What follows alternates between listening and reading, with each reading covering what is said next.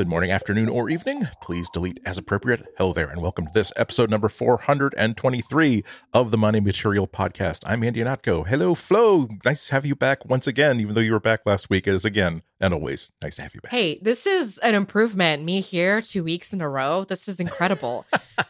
It means I got some rest on my 9 weeks away. So that's very, very good. And also, like, not that I was actually worried about this, mind you, but part of it is like once you establish a routine for something, as soon as you break the routine, it might cause somebody to think, you know what, I can do without doing this. Like I thought I would really miss it, but I don't really. So why don't I just not do this anymore? No. No, the thing is, I have to try really hard not to go on the many tangents that I wish we could always go on. We have to keep things to Google. Except, we each have our little hall pass that we get every episode. So, oh yes. Well, it's hard. Well, it's hard. Well, okay, but see, that's the great thing about Google, that they have their titanium claws into so much of our lives. It's almost impossible to have a personal anecdote that does not tie into Google in some way. Let me give you an example. I've been having some problems with, this isn't a new thing, but sleep has always been just not something that I do really, really It's hard well. for awesome people like us to sleep. Yes, that's how I'm going to put it. It's a burden we bear. Yeah, I'm not complaining, because it's not like I have sleep apnea or something. There are people that literally cannot sleep because they keep getting choked off from oxygen, or they have they have lifelong pain, debilitating pain that makes it really. I'm saying that I will get a good 6 to 8 hours of sleep. However, I'm really under almost no control over when that's when that starts. Right. So I mean, just to give you an example, this is why I started the day kind of bummed out, because I was supposed to be seeing Oppenheimer this morning, okay? Because I wanted to see. I went in to order tickets 10 days ago, and truly 10 days later, today, Wednesday morning, was the first time when you could get a ticket in the IMAX screening that I wanted to see anywhere more than 6 feet away from the IMAX screen. And 6 feet away, don't care if it's 70 millimeter, don't care if it's IMAX. That is not ideal. And I knew I was going to take I was taking some risks by getting the 10 a.m. screening. I also wanted to not have as full an audience as possible, but again, that was not going to be possible. Yeah. And it's not as though that I sprung this on myself last night or something. I knew I was trying to wind down at 10 p.m., 11 p.m. last night, because I knew, hey, I got to get up early, because the theater is not across the street. It's going to take me an hour to get there. And it was 6 a.m. and I still wasn't asleep. And at that point, I kind of had to call it, because I don't know if you do the same thing, but there are times where if you don't do well with sleep, and there's a meeting at 9, I find that it's okay to say, you know what, it's an important meeting and I don't have anything to do after this meeting. I'll just stay up an extra 3 hours and handle this half-hour meeting on no sleep. Sometimes that works. Usually it works to some degree or another, when the consequences of not doing the meeting are worse than canceling out at the last minute without any kind of a credible good excuse. This was going to be 3 hours in a dark theater in a comfortable chair. I was not confident that I was going to be a good audience member. I would be probably snoozing on someone's left or right shoulder, and I didn't want to do that. Now, I will say, now here's where this ties into Google, though. My Nest Home on the nightstand has been helping out, because I've been, over the past week, I've tried. I've never really used the nature sounds, or the what do they call it, the quiet ambient, ambient. Yeah, where you can have rain, you can have wind, you can have an actual circulating fan noise. I tried waves. Yeah, they're nice, they're cool. And so I started as a matter of habit, I'll turn on the nature sounds. I'll the rain sounds. I'll go to sleep to that, because again, it helps you to sort of block out. Actually, in my case, it helped to block out the noise of the air conditioner kicking in the next room. Right. And so great. So so that was working great. And I kind of it was being very positive because it was helping me to sleep, and it was also helping to build that routine of like telling the brain, okay, now you realize that we've turned off all the lights, we're in bed, we hear rain sounds, we've turned on the sleep tracking app. That means that it's time for us to go to bed. So I'm giving you permission, brain, to not think about work or think about anything that's creative or interesting. Just go to sleep. Now, and it's been paying off. I think it's been good, but the thing is, now I'm worried that it'll sort of invert itself on me, where now I won't be able to sleep unless I hear the sound of falling rain, and that would be bad.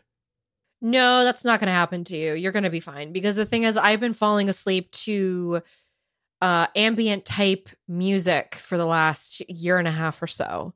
It's really helped me just sort of like neutralize my brain so that I'm not having that constant spiral of anxiety. But because I've been so like rested recently, I've found that I haven't like needed those things at night.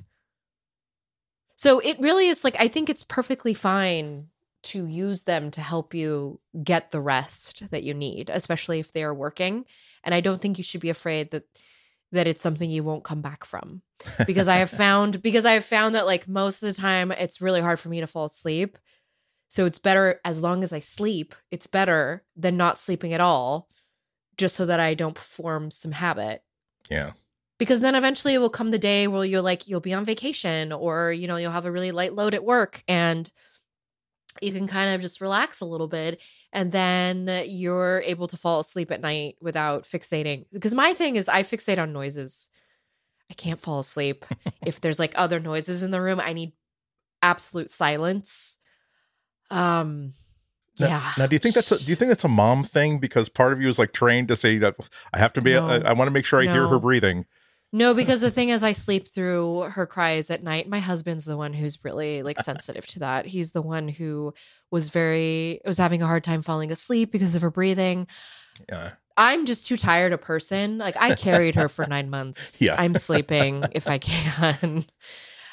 So you were all too aware of her motion and levels of activity. I think you put in your time. Yeah, exactly. And sleep is so hard, though. Sleep is so hard. I've been sleeping. I have a new sleep tool. Yes, the Pokemon Go ++. Yes. You're holding up a plastic disc that looks like a Pokeball. Yes. Like if it were like a black and white cookie from a deli. Mm-hmm. Precisely. Yeah. And it's flat like that, actually. So what this is the second generation version. There's another gen. I have it somewhere.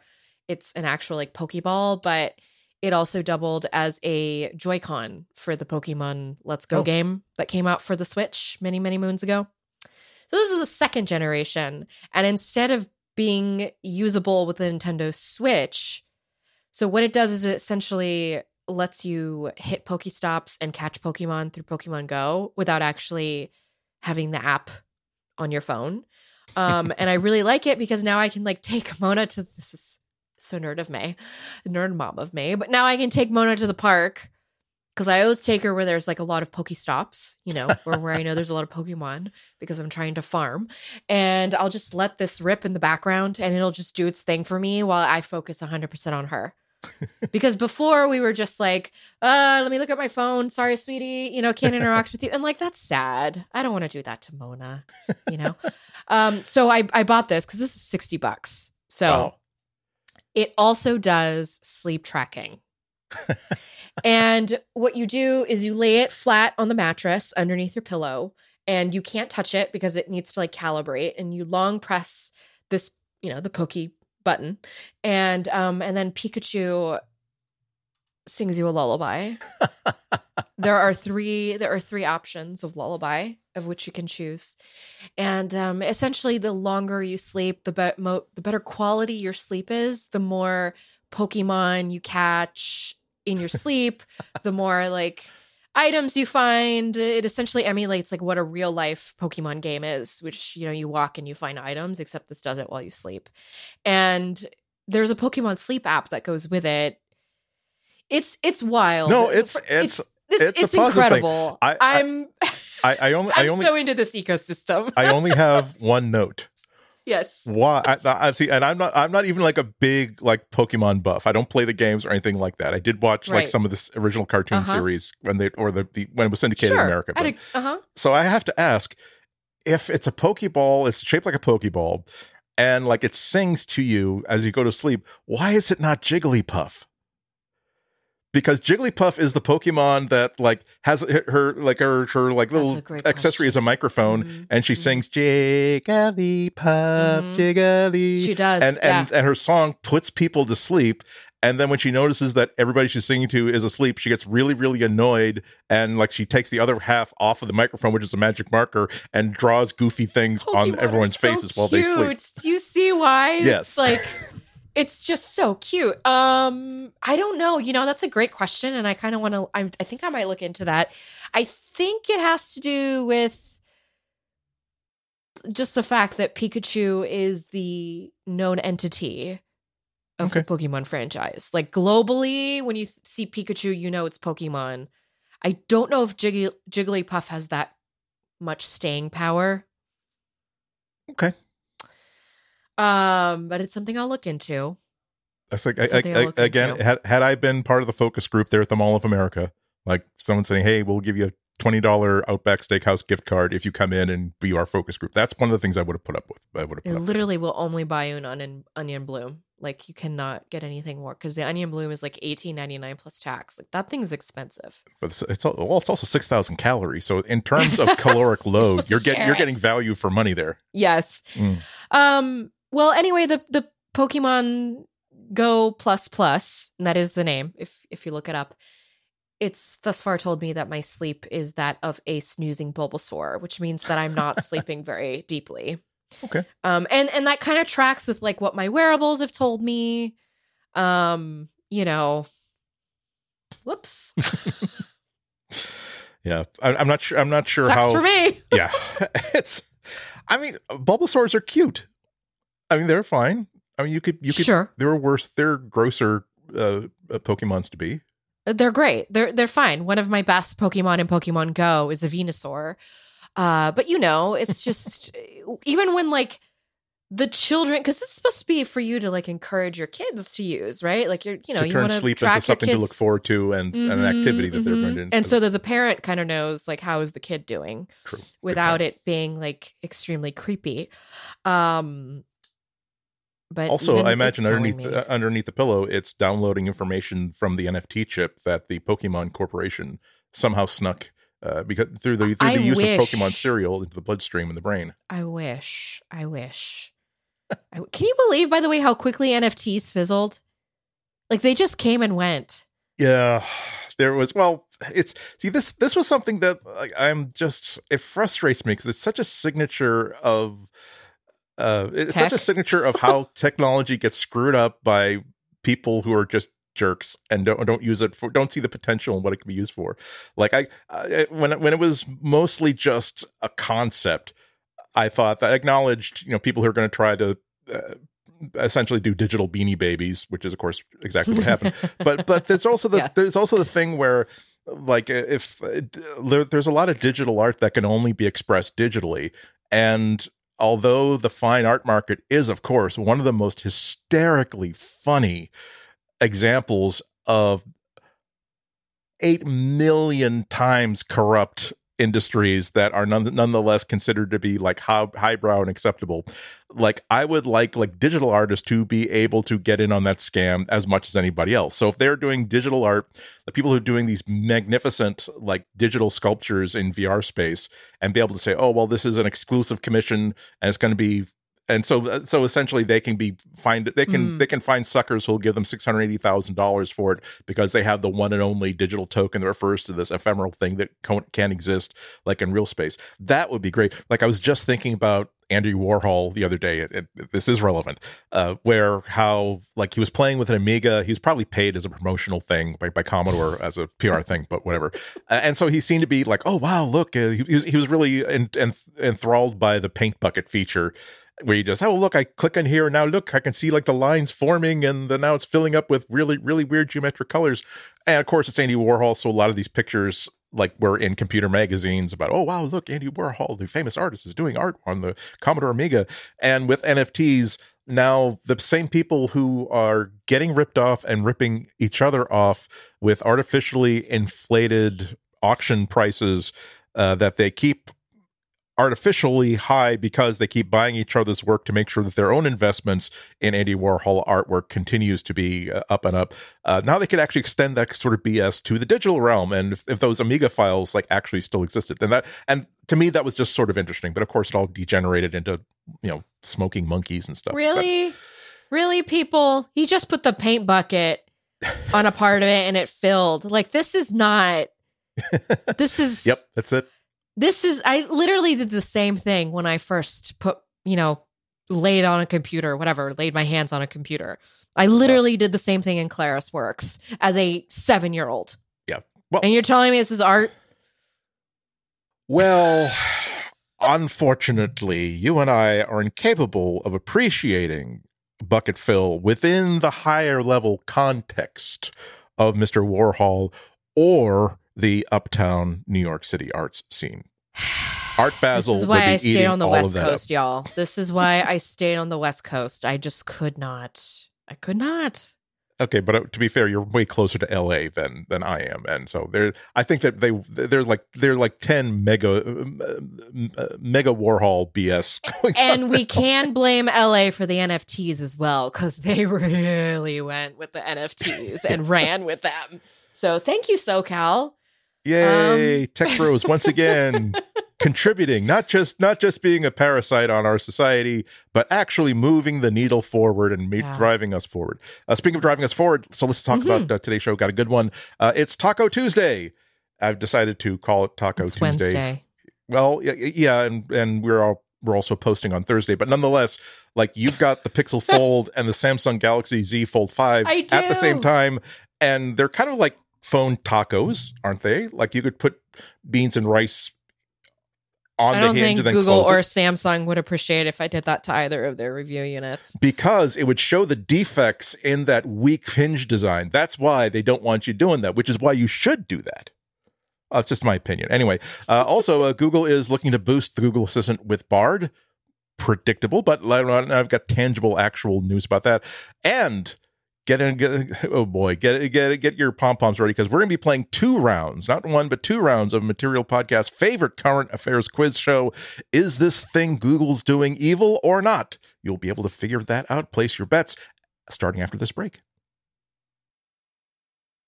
So yeah, I was pretty excited that you got like both of them at the same time. Like you have, so when did the Fold 5 just came in? Too.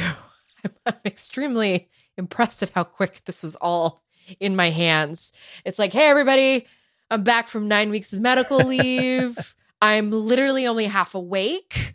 I definitely won't be reading any email that was sent to me the last 3 months, because that is the most overwhelming task you could like ask of me right now. Agreed.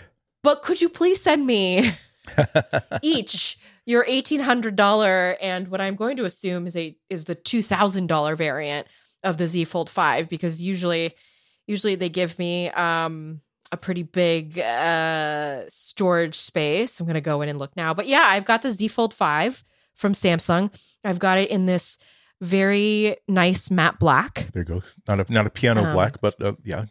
Yeah, it's just fingerprint magnet or no fingerprint magnet. Oh yeah, it's if you've got greasy fingers, there you go. it's not fun. And then I have the Pixel Fold, which Google sent it to me with a case, so I put the case on it because I'm taking that as like a passive aggressive, it's like if somebody lets you borrow their furniture, but they include it with the plastic covering. They're basically saying that I don't want to come out and say it, but you and your family are basically a pack of howler monkeys. Yeah. And don't want any evidence that this was in your possession. So please, here's a case. I haven't had much time to really use them because I've just been setting them up. Right. And quite frankly, getting back into the groove of doing this for a living. Because I definitely just like stared at them on my desk for a good 15 minutes. I was just like, what am I supposed to do? Oh yeah, I'm supposed to benchmark these things. So I am going to be testing them, of course. I'll probably write the review next week if things go well. If things go well. And if things go horribly in our job, that means that, wow, I'm going to get something out tomorrow. That's with pictures of the fire. Okay, well, to be fair, while I was gone, Ron Amadio of Ars Technica, he had that hardware issue with his Pixel Fold review unit that he wrote about just a couple days after his review went live on the site. And so that's where the screen got destroyed because there was like a fleck of dust or something on the edge of this top layer of the screen. Yeah. So Lord knows like what could happen while this is in my possession. I will tell you, however, first impressions of the Pixel Fold as an actual device in my hand and not a device that like I love the excitement of going to the Google campus, but the last thing I'm going to do is frown in those meetings. Like, yeah, and you had to bury it. You had to, to wear the mask. Folks, it's not even that. It's just that, like, I am not here to I'm not here to dull a person's fire. Right. Like, I am here to appreciate you for, like, you had to memorize the script. You had to, like, you're really selling me on this product, right? Because that's what you've been told to do. I'm not going to sit there and make you feel awful about it because also I don't know anything about it. Just like looking at it, all I see is, ooh, cool new shiny thing. Yeah. Yeah. You worked really hard on it. Yeah. I totally get it. This is a lot of hard work, you know, but now that it's in my hand, it's the, you know, the period of time where I get to really say what I feel. Which is that this thing is really wide. Huh. This is not a comfortable one-handed operation, especially once you put the case on. It adds this like really dense bit of heft to it where I actually have that problem with the iPhone, particularly the Pro versions of the iPhones, which is they just feel so much more dense than like the regular iPhones. And it's because whatever, they have more glass in them, whatever. But it's the smugness. I don't know. This is very, very dense smugness. 24 hours. This is 24 hours of experiential, anecdotal commentary that I'm making. I still prefer this narrowness of the Z Fold 5, and I have to say, like, the matte back, and actually the back is matte on the other one I have. I just forgot that it was matte because I put a case on it. That's why. Because I tried to take care of the phone while it was in my possession. Yeah, I don't know. There's just something about the way. It's just something about the Z Fold 5. I thought I would hate the narrowness, you know, because it never quite grew on me with the Z Fold 4. But for some reason, having it next to the Pixel Fold, it's like, oh, actually, I'd prefer it narrow and taller. I don't know. This is, again, 24 hours of use. Yeah, but first impressions do count.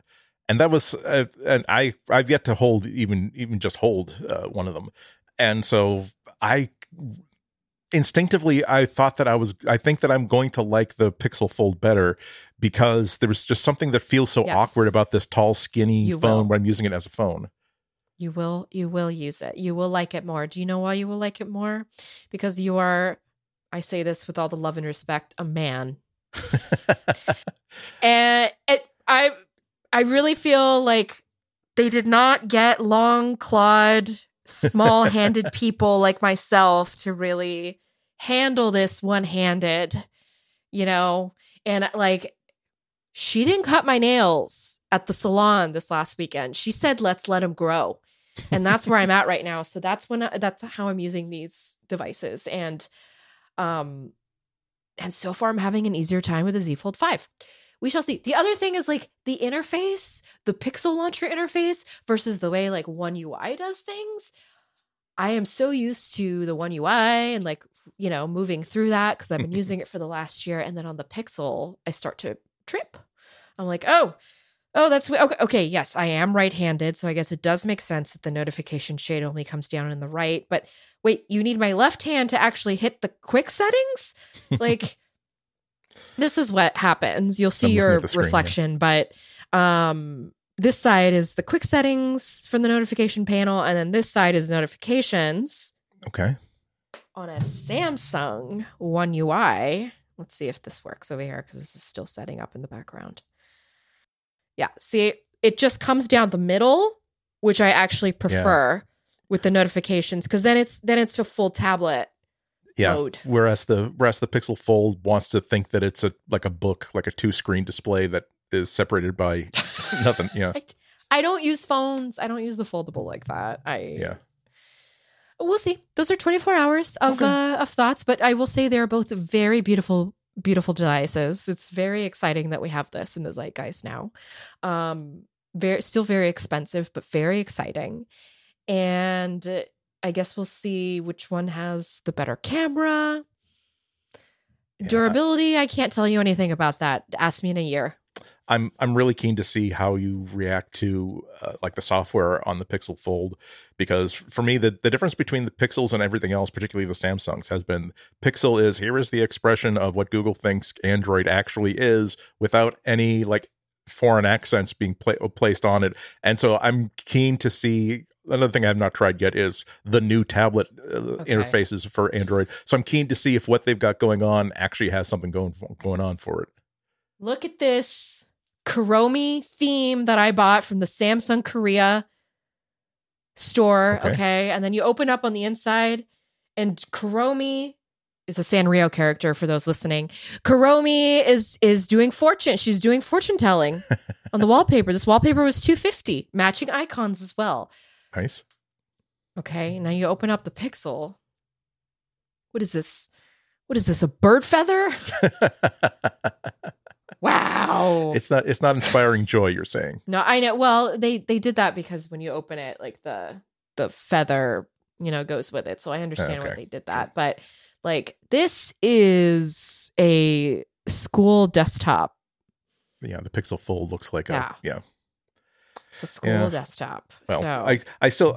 I think I'm nearing the point where I should like try to get a folder for like long-term testing, because I haven't asked for one yet. Yes. Because I haven't I didn't think they were quite baked yet, and I didn't want to like given that it's not like I'm like doing 2 columns a week for the Chicago Sun-Times anymore. It's not important that I specifically do a in-depth review of here's the first failed version of a foldable phone.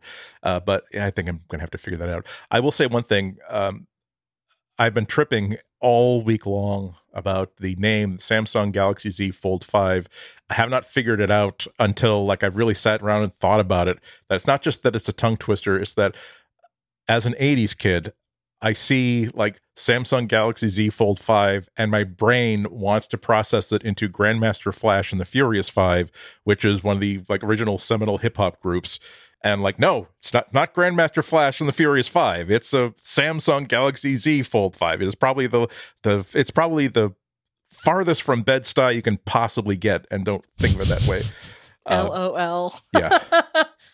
It's I'm just glad that they are pushing things forward with foldables, because that's one of the advantages of Android. I actually was on someone asked me a couple questions about, someone finally got the memo that, wow, you switched from iPhone like 10 years ago, and you still like are on Android. Because I mentioned every time I talk about like new phones coming up, like even on the Apple podcast, it's like, oh no, I mean, anytime they're going to be replacing a phone, I will consider switching back to an iPhone, because I can't afford to spend $1,000 on something that is not like the best value for my money in terms of features. And I had to go through all the reasons why I switched and the reasons why like I still stick with the Pixel. And one of them really is that you can see things like foldable phones. Apple's, of course, they're building prototypes of folding phones and a folding iPad and trying out ideas, but that doesn't mean that they're actually planning to do anything yet. I was actually double checked the latest rumors this morning just in case, and the earliest anybody is even hinting at maybe we'll see a folding iPhone is 2025. No rumors about whether it'll be like a fold style or a flip style. Some Ming Chi Kuo, which is one of the more like credible credible rumor slingers, because they're an analyst that talks about the supply chain, so they know like what parts are being ordered and like what's being whispered. And he's hinting at maybe there'll be a folding iPad in 2024. And I like I would have to hold out hopes that if Apple actually did one of these things, that maybe Samsung and Google would have a leg up, because they've been doing these things for a few years now, and they've already like been hotwiring Android to respond to what happens when I'm folded versus when I'm unfolded. My fear, though, if I were the sort of person who like is betting on one horse over the other, like my fear would be that, oh man, Apple's gonna actually think things through, and if it doesn't really work, and if it's half baked, they're not even gonna do it. So what are the chances it's gonna be halfway as bad as like even like the third generation Pixel Fold is? And that might be completely fine, because the thing is, like, Apple users, they want what works. They want quality. They want a cohesive ecosystem. And I'm going to tell you, like, bringing a foldable into the fold is disruptive. It's not for everybody. It's not for everybody. Right. It changes the way that you use your phone. And I think that a lot of people like the idea of like the flip phone. And so maybe you could see Apple toy with that, and then maybe like an iPad mini situation that folds out into, I don't know. I mean, that would be neat. But before we move on from foldables, I do want to bring up the OnePlus Open. Okay. That's what it's called. According to the leakers and the rumor people and, you know, all the websites out there and the Twitter feeds that allege to know things from the factory lines, the OnePlus Open is reportedly going, I wrote about this for Gizmodo this week, reportedly has dropped its display supplier because it is not up to par with what Samsung and Google have put forth in the US. So they are dropping this third party. It's called BOE Displays, and they manufactured the folding display in the last generation Motorola Razr, and a lot of like overseas devices that are foldable. But I guess OnePlus, it is said, allegedly, didn't like the final product. So they're now going to delay the fold to try out the build with Samsung's display technology, which is what is on the Google Pixel and the Z Fold 5. Now, the Pixel Fold and the Z Fold 5 don't have the exact same display, but they do both have displays made by Samsung. And thus far, Samsung has like been the one that has really cornered this foldable situation that's going on here. So like if you wanted to do high-end folding, you would look for a device with the Samsung display on it. Yeah, that's why it just seems as though Samsung, they have all the manufacturing experience with this. And so it's like I've been Googling like while you're talking to see like I'm not surprised that like Motorola Razr, is the new Razr using the same supplier, or have they switched to Samsung displays? The new Razr has switched to Samsung, the Razr Plus. Not the exact same that's like in the flip, but it just goes to show you that they're like, I would rather charge more, because the Samsung display will cost more money than the BOE, the other brand overseas. But in the US, like, it's a premium numbers game. So, well, if OnePlus makes a foldable and they sell it for $17.99, I'm going to be really upset. if that's like, no, it's only possible to buy a folding like tablet sized phone for $17.99. I don't think that we're making progress. You know what they might do? My theory, which is based on what they did with the tablet, which was such a great tablet. By the way, I had to send that back like my first day of medical leave. It was very sad. I was very sad to send it back because it was such a nice tablet. But my thinking is that maybe it'll be less in specs, not like, what's mid-range these days is actually pretty good. But, maybe they'll go with an older processor or just something a little cheaper to make something that's just, I don't know. We'll see. We'll see. So now we're going to start our game show We might take a break in between the game show, but Okay. this is because we have a couple of news stories. One of them is, again, another one of those classic. Google is proposing something. Maybe it's something. Not to me. Well, for heaven's sakes, you're married. Anyway, I'm a millennial, baby. It's things are fluid now. Things are different now. I know that you people do pods now, I think, or whatever. Anyway. Like whales. Anyway, so community care. Anyway, I'm sorry.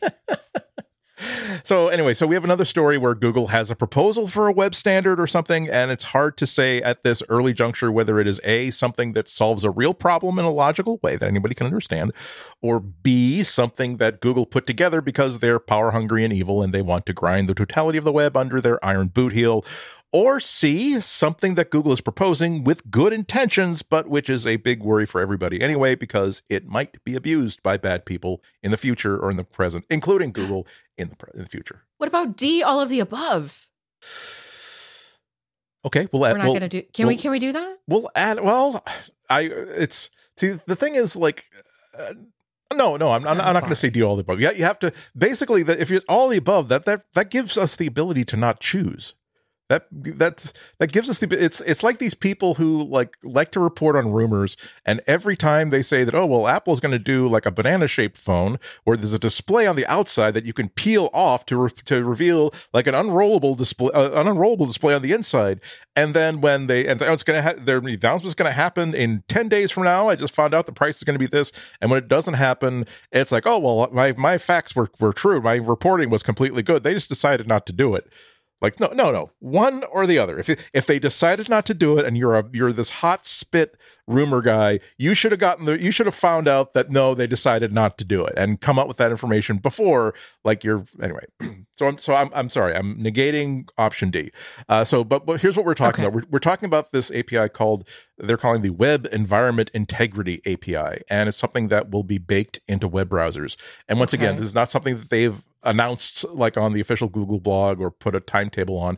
It is something they've been working on. They started talking about a couple of years ago. It only became a real like firestorm like last weekend because one of the members of the team that's developing it like put like a sort of like an explainer on his personal GitHub, not Google official GitHub, like walking us through what it does and what it's intended to do at this early stage. And it got, it went viral, and a lot of people had a lot of hot takes, very, very, very hot under the collar takes. So here's what it's supposed to do in broad strokes. Like think about every single time a website has stopped you in your tracks and made you prove that you're not a robot. Mm-hmm. So that's what the Web Environment Integrity API is designed to do. If your browser were to use this proposed future API, the website, instead of making you click on every photo with a duck in it, it could just ask the API, hey, is this person a human? Can I proceed forward thinking that this is a real human and not a bot or something? The API would actually process that question through like an outside validator, like, I don't know, Google maybe, which would then do its magic, then report back to that website that, yes, this user is cool, you can go ahead.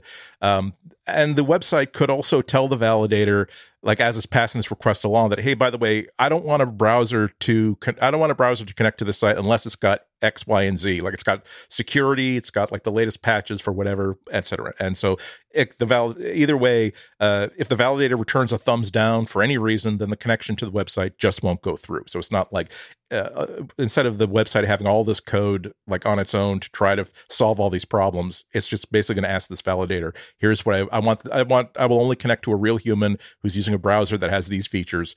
And if not, just don't let them connect. And it'll be baked into the browser. And once again, Google is just taking the very first steps towards testing it out in Chrome. I think they've announced like an intention to like some standards committee to move this forward and to try to, as opposed to getting people to actually agree on it. Now, this could be a good thing. Again, let's go with option. I have to remind myself. Let's pursue option A. Because if this API were like broadly used, then like ticket services could, like Ticketmaster, whatever, they could make sure that tickets are only being sold to actual humans and not to like a botnet being run by a scalper. That would be nice. Pretty much any bad thing that happens because of a bot masquerading as a real human, like again, like a bot farm that's trying to flood Twitter with fake news and misinformation on voting day, that would be really, really hard to do. Oh God. Yeah. Yes. A banking app could require us, could say that, hey, look, I'm not going to don't let the user connect to me unless unless this is a properly secured iPhone or a properly secured Android phone. That's also specifically intended to address like ad network fraud, where like if people get if a site is getting paid for X number of impressions of a certain ad, they can trick the ad network and say, oh, wow, look, there were 20,000 web views according to our servers. And that was actually just like a bot that's just basically reloading the page over and over again. So so there's a long list of things like that. The API, though, would also allow a site to detect when the security of a browser has been tampered with, like when it's using a stolen account login token. But all this has raised the hackles of lots of activists. The big worry is just on principle that the API would transform the web from something that's open that anybody with any app can access. Like anybody can, if you posted a website publicly on the internet, anybody with a browser can simply walk right into it. That's what it's open access, no matter what kind of device they have. And it could turn it into like a more of a lockdown environment in which websites get to like create this long and maybe abusive list of potentially conditions that have to be met before it will allow someone to connect to it. Like, for instance, if this is one of the things that's getting a lot of people upset, that potentially a future iteration of this API could allow a website to make one of these conditions. Oh, by the way, if this user is running an ad blocker in this browser, don't let him connect. He fails. Don't let him. I don't want him to connect to me. And that's. I should say that there's nothing in that briefing paper that mentions screening for ad blockers and stuff like that. There's just people are just extrapolating, maybe rationally, that this could be something that could be added later. Also, like a site or a service could just unilaterally decide that they're not going to trust any browser that isn't Chrome, Safari, or Edge. I've had it with supporting Firefox. I've had it with supporting all these like open source browsers. If you're not using Chrome, Safari, or Edge, go to hell. And so smaller and exactly. And so these smaller browsers would be like thrown off the web entirely.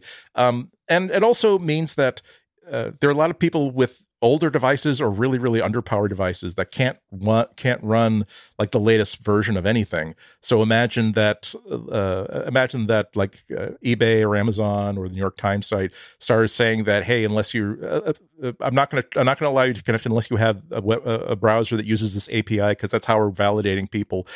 Then suddenly, if you've got like a 5-year-old or 8-year-old phone that is no longer receiving browser updates, or an old laptop or desktop that, again, Apple is no longer providing it with updates, so it doesn't have the latest version of Safari that runs that has this API in it, you're now going to be locked out of a lot of the web.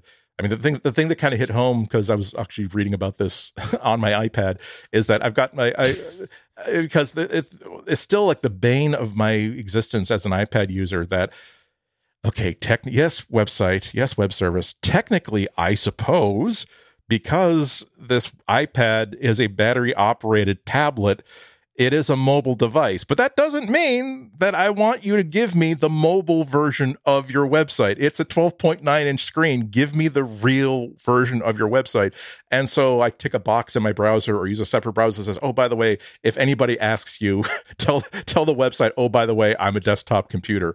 And this sort of stuff probably wouldn't be able to. You can do that like if this API enabled, because if the if the website says, hey, I just want someone with a desktop web browser, it will say, nope, that's not it. But yeah, it's weird. Like I said, it's only a work in progress. It's not even like something that they've got in beta or they've got in alpha or whatever. But the makers of the Mozilla browser and the Vivaldi browser have already like joined the forces of freedom, rising up against it. And the thing is, they might be right. They might be wrong. They might be, I just don't know. But it's Google. So does anybody really trust them to do the right thing? I mean, and Google shouldn't be the one to honestly make all of that.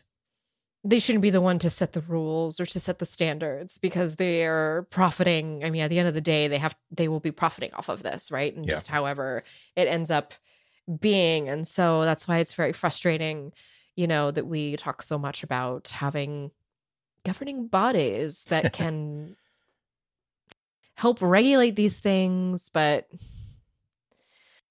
I'm just like rolling my eyes because it's, I just hear a row of excuses. Yeah.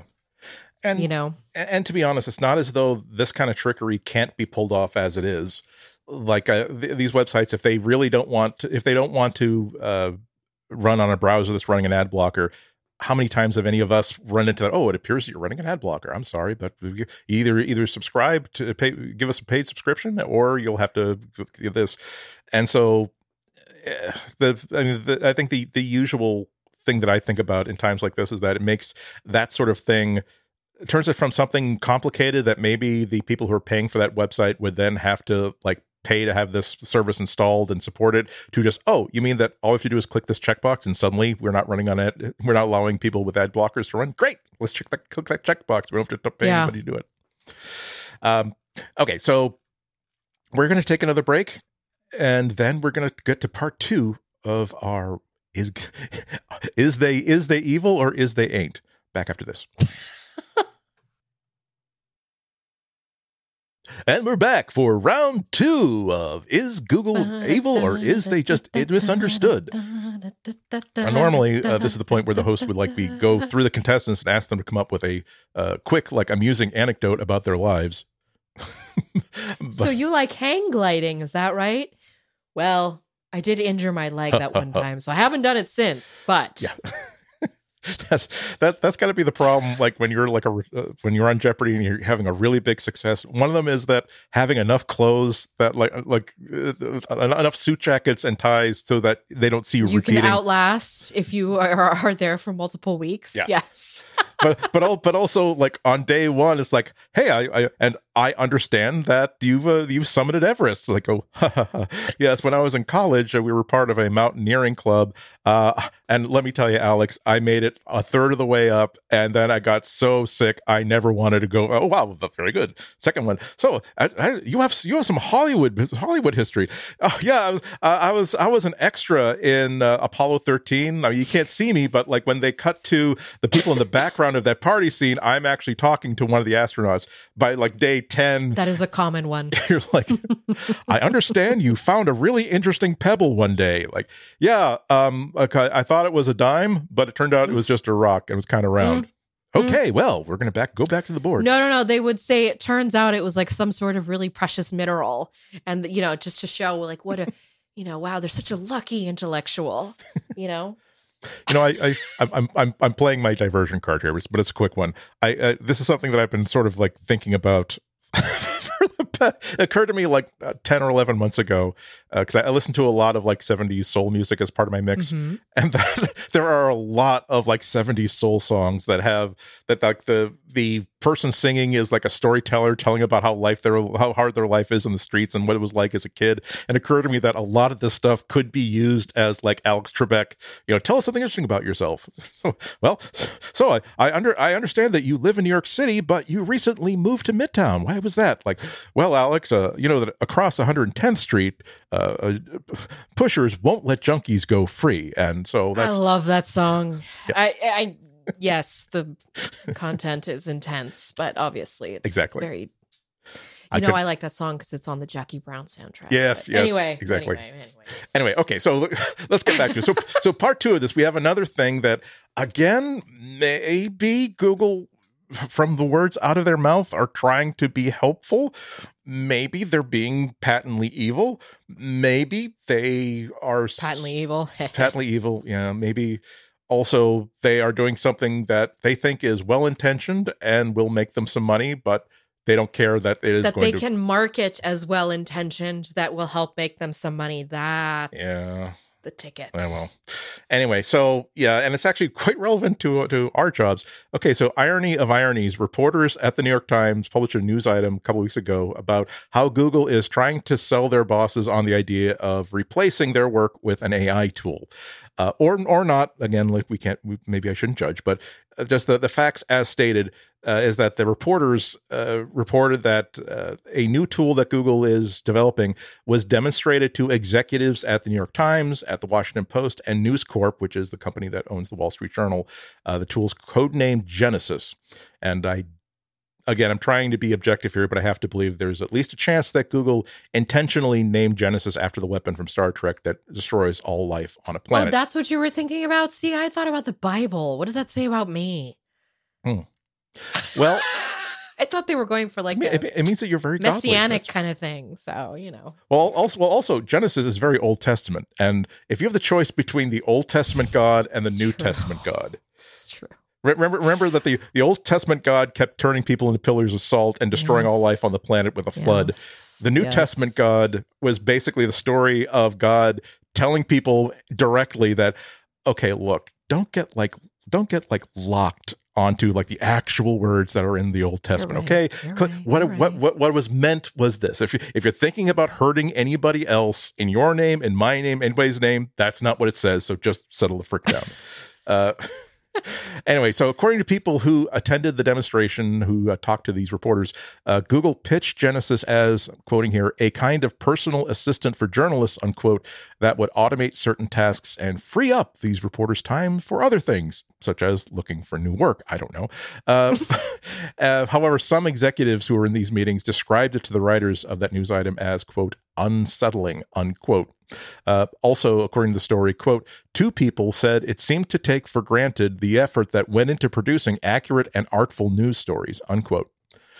So what does Google have to say about this? Well, a Google spokesperson said that to these two reporters that the tool is, quote, in the early stages of exploration, unquote, and that they're reaching out to lots of publishers, especially, they were saying, to small, understaffed newsrooms. Quote, quite simply, these tools are not intended to and cannot replace the essential role journalists have in reporting, creating, and fact-checking their articles, unquote, she added. Instead, they could provide options for headlines and other writing styles. And yeah, this is another one where I don't know how to feel, because I'm just getting into the zone where I'm starting to see how like ChatGPT can help me out. And it's never about write a blog post about why foldable phones suck and they're always going to suck, and you're stupid if you buy a foldable phone, and if you already bought one, you suck too, and then click post, and you're done. I mean, a lot of it really is like, give me a list of facts that are based on this, or give me like rewrite this so that it's shorter, and I haven't actually put any of this stuff into anything I've actually shown anybody yet, but I could see how, as I start to learn the tools a little bit better and the tools get a little bit more sophisticated, how I could one day use it to write that terrible, as I said on NPR a few weeks, like a month or two ago, that what comes out is a really crappy first draft that you would never want to show to anybody, let alone an editor, let alone readers. But the thing is, I'm going to write one of those myself anyway. Like my first draft is never something that, it's always like the bare bones that I'm going to say, okay, right, that's ineffective. No, that's too long-winded. Actually, that's a mistake. I should fix that. And so I can't get all high and mighty and say that I would never use like a chatbot to at least generate a first draft. So maybe they are, at least in this academic sense, thinking that, well, when you've got like, now used to have a newsroom of like 9 reporters covering the local news, and now there's only 2 or 3. Maybe if we could maybe they could cover the same amount of topics if they had some of the, I don't know, the dull work done for them, and then they could do the writing and the researching and the validating. I don't know. I don't know either. This is a completely new category that has come to our industry. Those who've been reading the news know that and there's some relevance here too. Yes, I do currently coexist as a byline next to an AI produced byline. But I think the biggest thing for me is that everybody's just moving really fast on this, and we're not like actually playing around with it. Like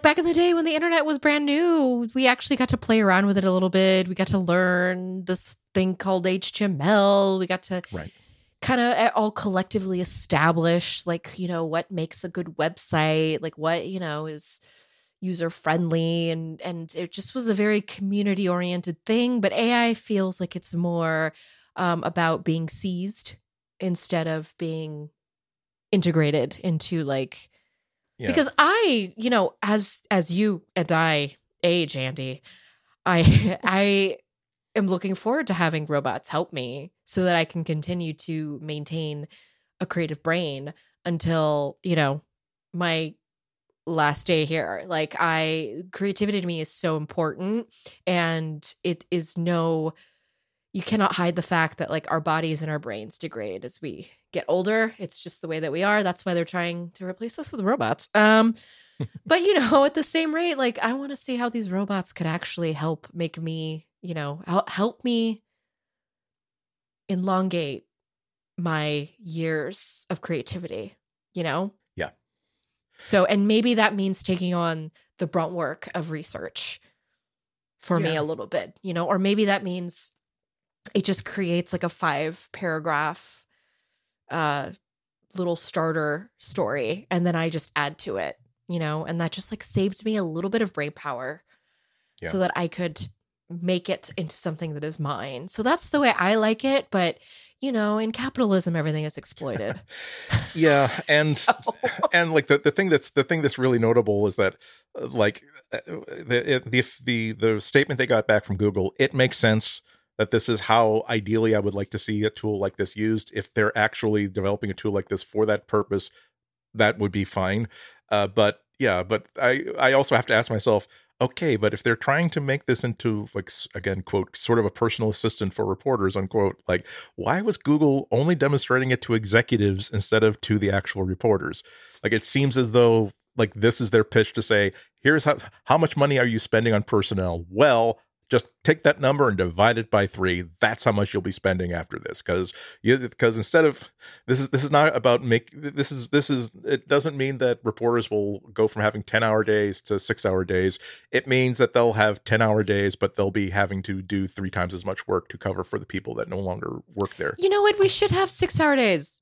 We should have 4-hour days. Honestly, like we work way too hard in this country. Let me tell you. Yes, I did just come off of 9 weeks of not working at all, but you know what? I didn't get paid either. So I really was just sitting around. Right. It was nice. It was nice. Yeah, no, it wasn't nice for me because, again, I missed you. I'm sorry, Andy. This will be the third week. No, I didn't take maternity leave. Okay, I wanted to make sure that it was said that, like, it's like, oh, it's. But I won't keep going over and over again. But yeah, see, there are, I think, just to sort of button this. There are a lot of variables, there are a lot of topics, there are a lot of questions, there are a lot of moving parts to this revolution. It's rare that you have the words revolution or disruption this is actually appropriate. And one of them is that I think that a lot of the workforce has to confront the fact that the difference between skilled and unskilled labor is bull. It's all labor. That there are people like us that have sort of like let ourselves like puff up our own egos, even just to ourselves, thinking that, oh, no, look, I'm not just with an air wrench on an assembly line throwing nuts onto a car on an assembly line. I'm not just flipping burgers here. Not everybody can do what I do. And so when you confront someone like me with the fact that actually, here's a piece of software now that can do a lot of what you do. It won't do it as well as you do it, but it's possible that you're doing it better than anybody actually needs it to be done. And that all along, you've been taking 10 hours to do something that another human could have done easily, like in 2.5 hours, and still met the brief, met your job, done your job well. And now there's a piece of software that can do that 2.5-hour version in like 10 minutes, 50 minutes with some human oversight. And now you're just sort of terrified, not that these robots are taking over the world, but you have been overinflating your own self-importance and also putting yourself above your brothers and your sisters who are laying asphalt in 92-degree weather and saying, oh no, that's unskilled labor. I'm skilled labor. And we're all on the same team. It's not my skill. I could never do that. No. I don't possess that set of skills. Toughness. It's very skilled labor. And I will say that toughness is a skill. I mean, there are people. I will admit that this is one of my biggest faults as a person. That it's not as though like I'll have a tantrum when things aren't going my way or I think things are unfair. But if you give me, if I have to shovel the walk, and you give me a shovel that has like a 2 foot long handle on it, and I have to stoop over, and I have to like, I'm just going to say this is stupid and inefficient. There's no point to even trying to get this done with inefficient tools. I'm going to fix this. I'm going to get one with a better, longer handle. And if it means I do this in 2 hours or 3 hours instead of right now, or tomorrow instead of right now, that's what I'm going to do, because this is stupid. Whereas there are other people that are like, God damn it, what idiot. Okay, but the thing is, this sidewalk has to be shoveled now because people are going to slip and fall. This stinks, but okay, I can't change it. But line cooks at restaurants. Wow. I mean, when you feel like I go to the one of the kitchen stories, whatever. One of the subreddits, they're mostly populated by people who work in the back of the house, and I hear the stories about the dishwasher broke, and also half of our walk-in was contaminated, and also 3 people called in. So giving it was me just flashbacks to just the hardest days. It was just me and the owner, who used to be the chef, who had to come in and like try. And by the way, it was also Mother's Day. And it's like, and again, my attitude would be, guess what? here's how much work I'm going to be. And at the last straw of that, it's like, guess how much work is left for me to do today? To get a sheet of paper, write down, we're closed due to circumstances under our control, put it in the front window, lock every door, and go home. Whereas those 1.5 cooks in the back say, okay, we got to turn out 1,000 dishes in the next 2 or 3 hours because there are people coming in, and that's what we're supposed to do. Mm-hmm. And again, there are people who are like, oh, come on, I could train anybody to do that. Or, again, I'm a middle. I'm not just a middle manager. I'm a senior middle management. You know what? If I don't keep the engine humming like that, keeping all my workers in their lanes and towards their goals, it's like, again, I could write a script in Python that generates a lot of the reports that your bosses need. And like, if you gave me a timesheet of everything you do over the course of a day, over the course of a week, I could script. A lot of people don't like to find out that most of that can be scripted. And again, there's no skilled or unskilled labor. There's just labor. So that's a lot of the thoughts that go in here. One last quick hit before we go away. Because we've been talking about, as always, large language models. So we got an interesting... They're so large. They're so very large. That is a big language model. I mean... By the way, I always accidentally read LLM as MLM. Multi-level marketing? Oh, yeah. Yes. Okay. God, those things turned from embarrassments into cults really quickly, didn't they? Oh, well. Anyway, so we've been following like, well, what's going to happen to the Google Assistant now that Google seems to be putting most of its attention on Bard and large language models, and also little rumors and little background news stories about big changes being made of the Google Assistant team and maybe people being laid off. So actually, Axios got a nice scoop on that this week. They got a hold of an internal Google memo that Google Vice President Piyush Ranjan and Director of Product Duke Dukelis. I had to look at that. I wanted to know, is his name like Ashton? Sorry, but of course, like as soon as he got into school, people started calling him Duke as a nickname. Or did his parents actually say Duke Ellis? Duke Ellis. Yeah. Anyway, I'm not making fun. I'm just saying that these are things that have hit my mind. Anyway, so a memo from the two top people sent out to employees on Monday, saying that Google is essentially confirming that Google is really, really committed to boosting the abilities of the Google Assistant, and it's going to be enhanced with AI large language models. Quoting from the memo. As a team, we need to focus on delivering high-quality, critical product experiences for our users. We've also seen the profound potential of generative AI to transform people's lives, and we see a huge opportunity to explore what a supercharged assistant, powered by the latest LLM technology, would look like. And in parentheses, a portion of the team has already started working on this, beginning with mobile. And, oh, wow, hey, yeah, great, we're team, rah, Google LLM. And then he mentions that, oh, by the way, we're going to be doing a lot of organizational moves. So here are the people who used to be in charge of this. They're not going to be in charge of that. Okay, new bosses, not ideal, but that's great. And they said, oh, by the way, going to have to eliminate a small number of rules within the team. Anyway, so some people. Sorry, I shouldn't laugh. Yeah, I know, because that was like they were definitely building a pyramid there. Now, to be factual here, there are thousands of employees working on Google Assistant.